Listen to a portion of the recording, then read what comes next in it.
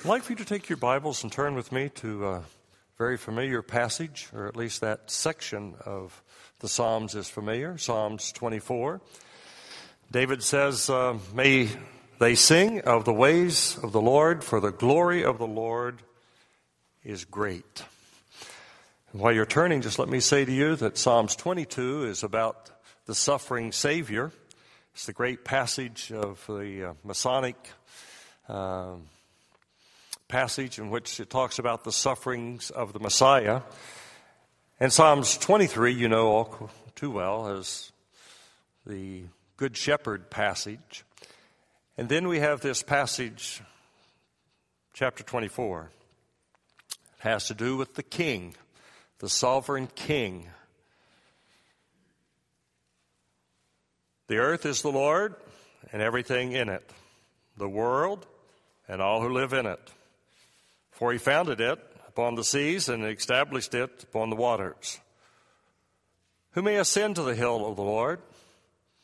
Who may stand in his holy place? He who has a clean hand and a pure heart does not lift up his soul to an idol or swear by what is false. He will receive blessing from the Lord and vindication from God his Savior. Such is the generation of those who seek him, who seek your face, O God of Jacob. Lift up your heads, O you gates, be lifted up, ye ancient doors, that the King of glory may come in. Who is this King of glory? The Lord strong and mighty, the Lord mighty in battle. Lift up your heads, O you gates, lift them up, ye ancient doors, that the King of glory may come in. Who is he, this King of glory? The Lord Almighty. He is the King of glory. Let's pray.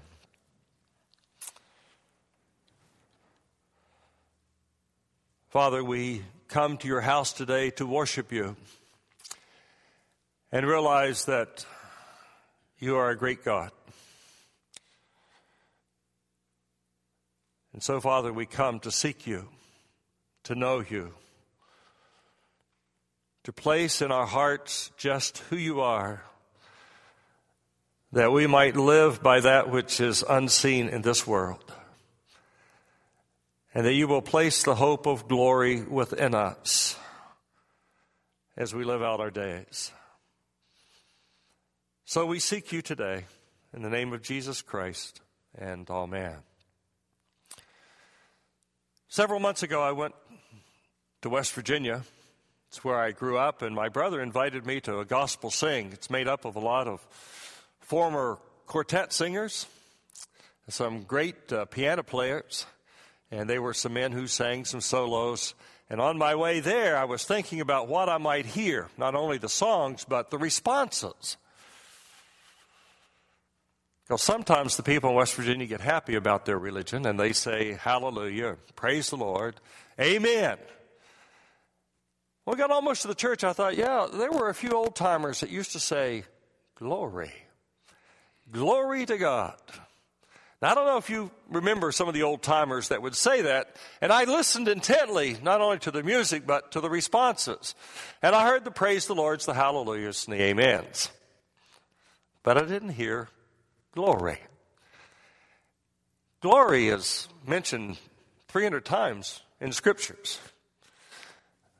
Philippians 2:11 simply says that every tongue should confess that Jesus Christ is Lord, to the glory of God. Romans 3:23, for all have sinned and come short of the glory of God. David would simply say in Psalms 119:1 that the heavens declare the glory of God. Now, I'm not going to go through the other 300 passages, so relax. But there's a lot of songs, particularly choruses, dozens of them, talks about glory. And a lot of the old hymns as well. Trust and obey, there's that line, what a glory he sheds on our way. There's this hymn that talks in terms, I will make sure of glory. That's found in the hymn, Is My Name Written There? And I found myself painting this spring, and I was singing this chorus. He will give you grace and glory. He will give you grace and glory. He will give you grace and glory and go with you all the way where he leads me. Some churches today will be singing glory to the Father, glory to the Son, and glory to the Holy Ghost. And if we had time, we could talk about a lot of other songs. But it's also prevalent in our prayers. If we had said the Lord's Prayer together today, we would have ended it by saying, for thine is the kingdom and the power and the glory forever. I marvel that in this text I read for you today, the closing stanza, the last 4 verses, 5 times it speaks of the King of glory. And unless we make any mistake, let's know for sure who this King of glory is. Christ Jesus, it is he. Now, the glory of God we see from the beginning pages of Scripture. God in the Garden of Eden walking and talking with Adam. Then with Abraham, God is personally present, saying that he's going to have a great nation. It's going to multiply greatly. God's going to protect them and bless them. And then on the backside of the wilderness, we see Moses, who sees a strange sight.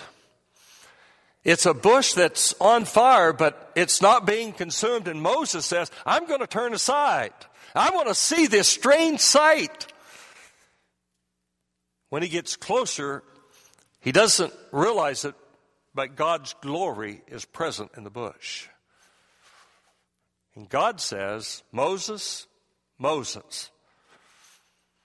Calls him Moses for the first time, I think, because he wants him to be in right relationship with himself. And secondly, because he wants to call him to be a leader of his people. God says to Moses, you're standing on holy ground. We need to pause and think about holy ground for a moment.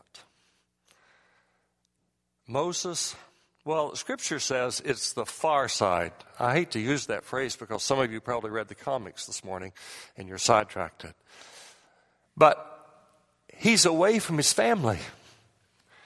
He's away from the place where he got his education in Egypt. He's away from his people in Goshen.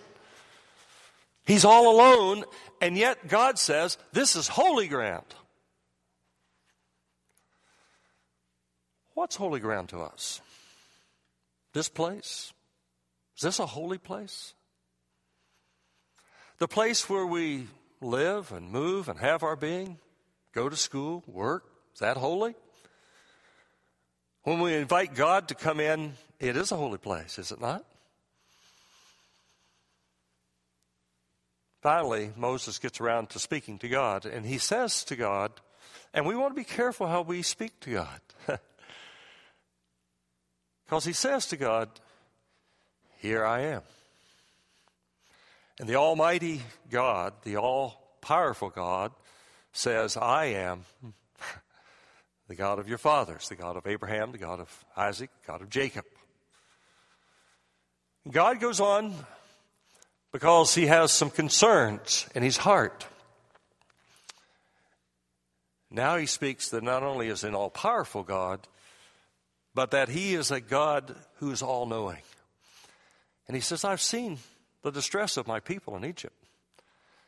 Secondly, he says, I am concerned for them. Thirdly, he says, I've come down to rescue them. And fourthly, he says, I am sending you, Moses. Now, Moses is frightened by that, and he changes the conversation, or at least he tries to. He doesn't say, well, Lord, I'm ready. Lord, I'm able. Lord, I'm willing. He says to God, who am I that I should go? Now the Almighty speaks again. He's an all-present God, and he says, I will go with you. Wow. Moses says, well, if they ask me who you are, what am I to say to them? And God says some most profound words that we discuss in philosophy classes and theological classes even today. He says, I am who I am. What words?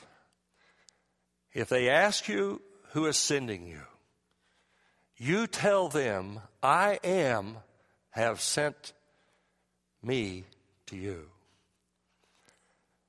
We serve an awesome God. A God who is greatly to be feared, who's all-powerful, always present, always knowing. And so Moses became the human leader of the house of Israel. But don't we really know that it's God and his great glory that goes with them?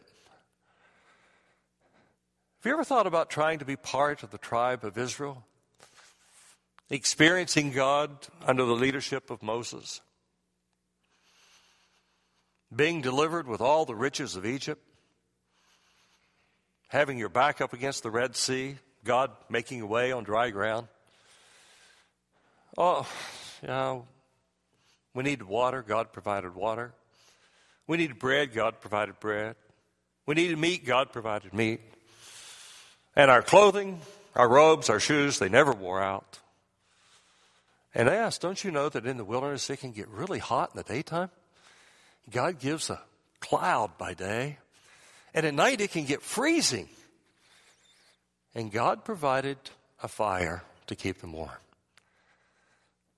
Doesn't God provide places where we live, our clothing, everything that we eat? God provides all of our needs for us. Sometimes we don't think about it. We think, well, yeah, God provided for Moses and that whole crowd. But God provides for us as well. And when the cloud lifted and moved, the children of Israel got up and they moved. We need to learn the lesson that when God initiates, we respond. And so we see that after Moses got them into the wilderness, there was a great mountain, Mount Sinai, and God was on the mountain. There was smoke and fire and lightning and thunder, and Moses went up the hill, received the Ten Commandments, and had a very close encounter with God, so much so that his face radiated the glory of God when he came off the mountain. And he was trying to tell the children to build a tabernacle and an ark and all the implements that went with it, and they were trying to hide their eyes from Moses because they saw the glory of God. And finally, it came to the day in which they were going to consecrate the tabernacle. The priests were there with all of their robes, just as God had commanded. Tabernacle was there as God commanded. The ark was there as God commanded. All the implements, all the furnishings. And all of a sudden, there was this cloud that came and descended on the ark and on the tabernacle. God was present with them. God saturated the tabernacle. And so they began their journey in the wilderness. God, who was present in a bush, on a mount, on the face of Moses, now resides in the tabernacle. Well, let's fast forward. They enter the promised land. Solomon builds a tremendous temple. Mount Zion can be seen for miles away. It glistened with gold. It's not a very big building. And yet, in today's figures, it's worth $150 billion. Can you imagine? Can you imagine being part of the crowd when they brought the ark, carrying it, The ark was always in the Holy of Holies. The priest could get there on the Day of Atonement to put blood on the horns of the altar. A chance in a generations to see the holy ark of God.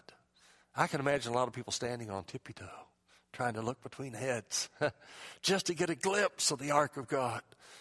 They brought the ark into the temple and into the Holy of Holies. There was an anticipation of what might happen. No one knew for sure.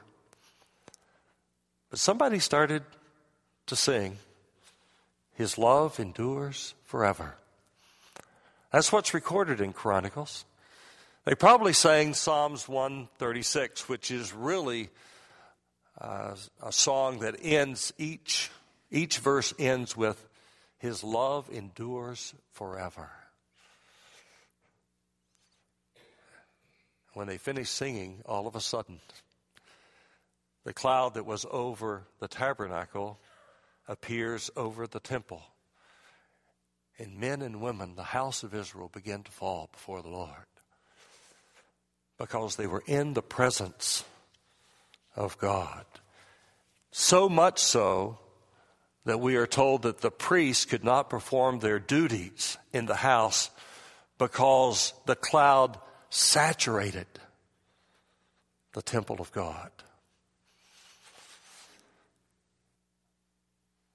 Let's go on in time. House of Israel and Judah carried off into captivity. Now they find themselves in Babylon, and they begin to complain. Lamentations 5 simply says, "Why do we find ourselves in captivity? Why have we been treated so?" Not that any of us would recognize the pity in those two lines. Ezekiel sees a vision. It's a vision that he describes to the house of Israel. He says that the glory of the Lord rose from the cherubim in the Holy of Holies. It moves to the threshold, to the door. And yet the glory of the Lord is radiated through the temple. If you go down through that passage, Ezekiel chapter 10, you'll come to this verse, which I think is probably one of the most saddest verses of the Old Testament. It says that the glory of the Lord lifted from the threshold and departed. God was gone. They were in captivity. You come to the end of the Old Testament, after Malachi, there is no prophets, and for 400 years, they don't hear from God. Can you imagine going to church year after year, decade after decade, century after century? God not there. God was gone. And in that cycle, the dreaded Pharisees come to power. And when they come to power, they bring a bondage of legalism in the context of the practice of religion apart from the presence of God. I want you to hear that today, because there was a form of religion, a form of godliness, but there was no power. What a place to live. Let's jump ahead a few centuries. Cold night, stars are out, shepherds tending their flock. And all of a sudden, the angels break through the sky. The shepherds, lost in awe and wonder, didn't have the power of speech. They couldn't describe what they were seeing. And we talk about it every Christmas. The glory of the Lord shone round about them. The appearance of the angels to the shepherds signifies the return of the glory of God. The Word became flesh and dwelt among us, and we have seen His glory. For 33 years, the glorious presence of God, which was in a bush, on a mount, in a face, in a tabernacle, in a temple, is now present in His divine Son, Jesus Christ. Jesus is betrayed, dies a criminal's death, but the good news is that on the cross He paid the penalty for sin. The one who knew no sin became sin for us, so that He might make us as He is. Our calling is in that hope of becoming and having the glory of God within us. After 3 days, He arises from the tomb. He goes to His disciples, teaches them about the kingdom of God, and ascends into heaven. But before He descends, He tells them to go to Jerusalem and wait and pray. And obediently they went, and obediently they waited, and obediently they prayed for 10 days. Now that's what I call a prayer meeting. And all of a sudden, there came a violent noise, rushing wind through the house. And tongues descended, separated, and fell on each of the disciples. And the glory they thought was gone was back again. And so Stephen begins his message by talking about the glory of God in Acts 7. And he ends it with the glory of God, gazing into heaven, seeing Jesus who's at the right hand of God the Father. And the church begins. You see, up until this point, the glory of God was in a bush. It was on a mount, it was on a face, in a cloud and a fire, a tabernacle and a temple, in God's divine Son. But on the day of Pentecost, the glory of God comes to a place it has never been before. It rests inside of God's created beings. The children of God, those who believe, God rests within them. The glory of God is inside flesh. Now, there are many texts to prove this, but the Colossians 1:27 passage, Christ in you, the hope of glory, seems to settle it all. Christ lives within you and within me. Not only that we might be His children, but so that we can display His glory throughout the world, among our neighbors, as we talked about this morning. And how that is so true in the church. And for those of you who have grown up in the church, you've known it for years. How did we sing that as a little child? I have the joy, joy, joy, joy down in my heart. Where? Down in my heart. I got the love of Jesus, love of Jesus, love of Jesus. Where? Down in my heart. I got the peace that passes the peace that passes all understanding. Where? Down in my heart. We've sung about that all of our life. I serve a risen Savior. Ends with that line. You ask me how I know He lives. He lives within my heart. I looked at that song this week on the internet and I found a response. In fact, it was the 20th of September, exactly a month ago. She writes, I love this song, but what does He live within my heart mean? To me, this song seems unfortunate to be not talking about true life, which frustrates me. I sing this song minus the phrase, He lives within my heart. And our last three words are haunting words. Anyone console me? Anyone? out there who can console me? You see, Jesus does live within our hearts. When Jesus lives within our hearts, the glory of God is present. And so we have brothers and sisters here in this fellowship and through our works around the world. The great God of glory lives within us. What a wonderful change in my life has taken place when Jesus came into my heart. Amen. Let's pray.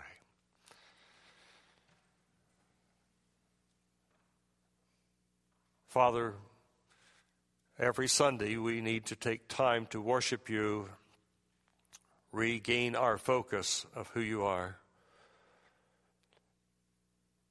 have a glimpse of your great glory. Oh, what a mighty God we serve. You are so real in our hearts. Father, we pray that we will proclaim your glory to a world, for it is dark and it needs to see your light. For thus we pray in Jesus' name, and amen.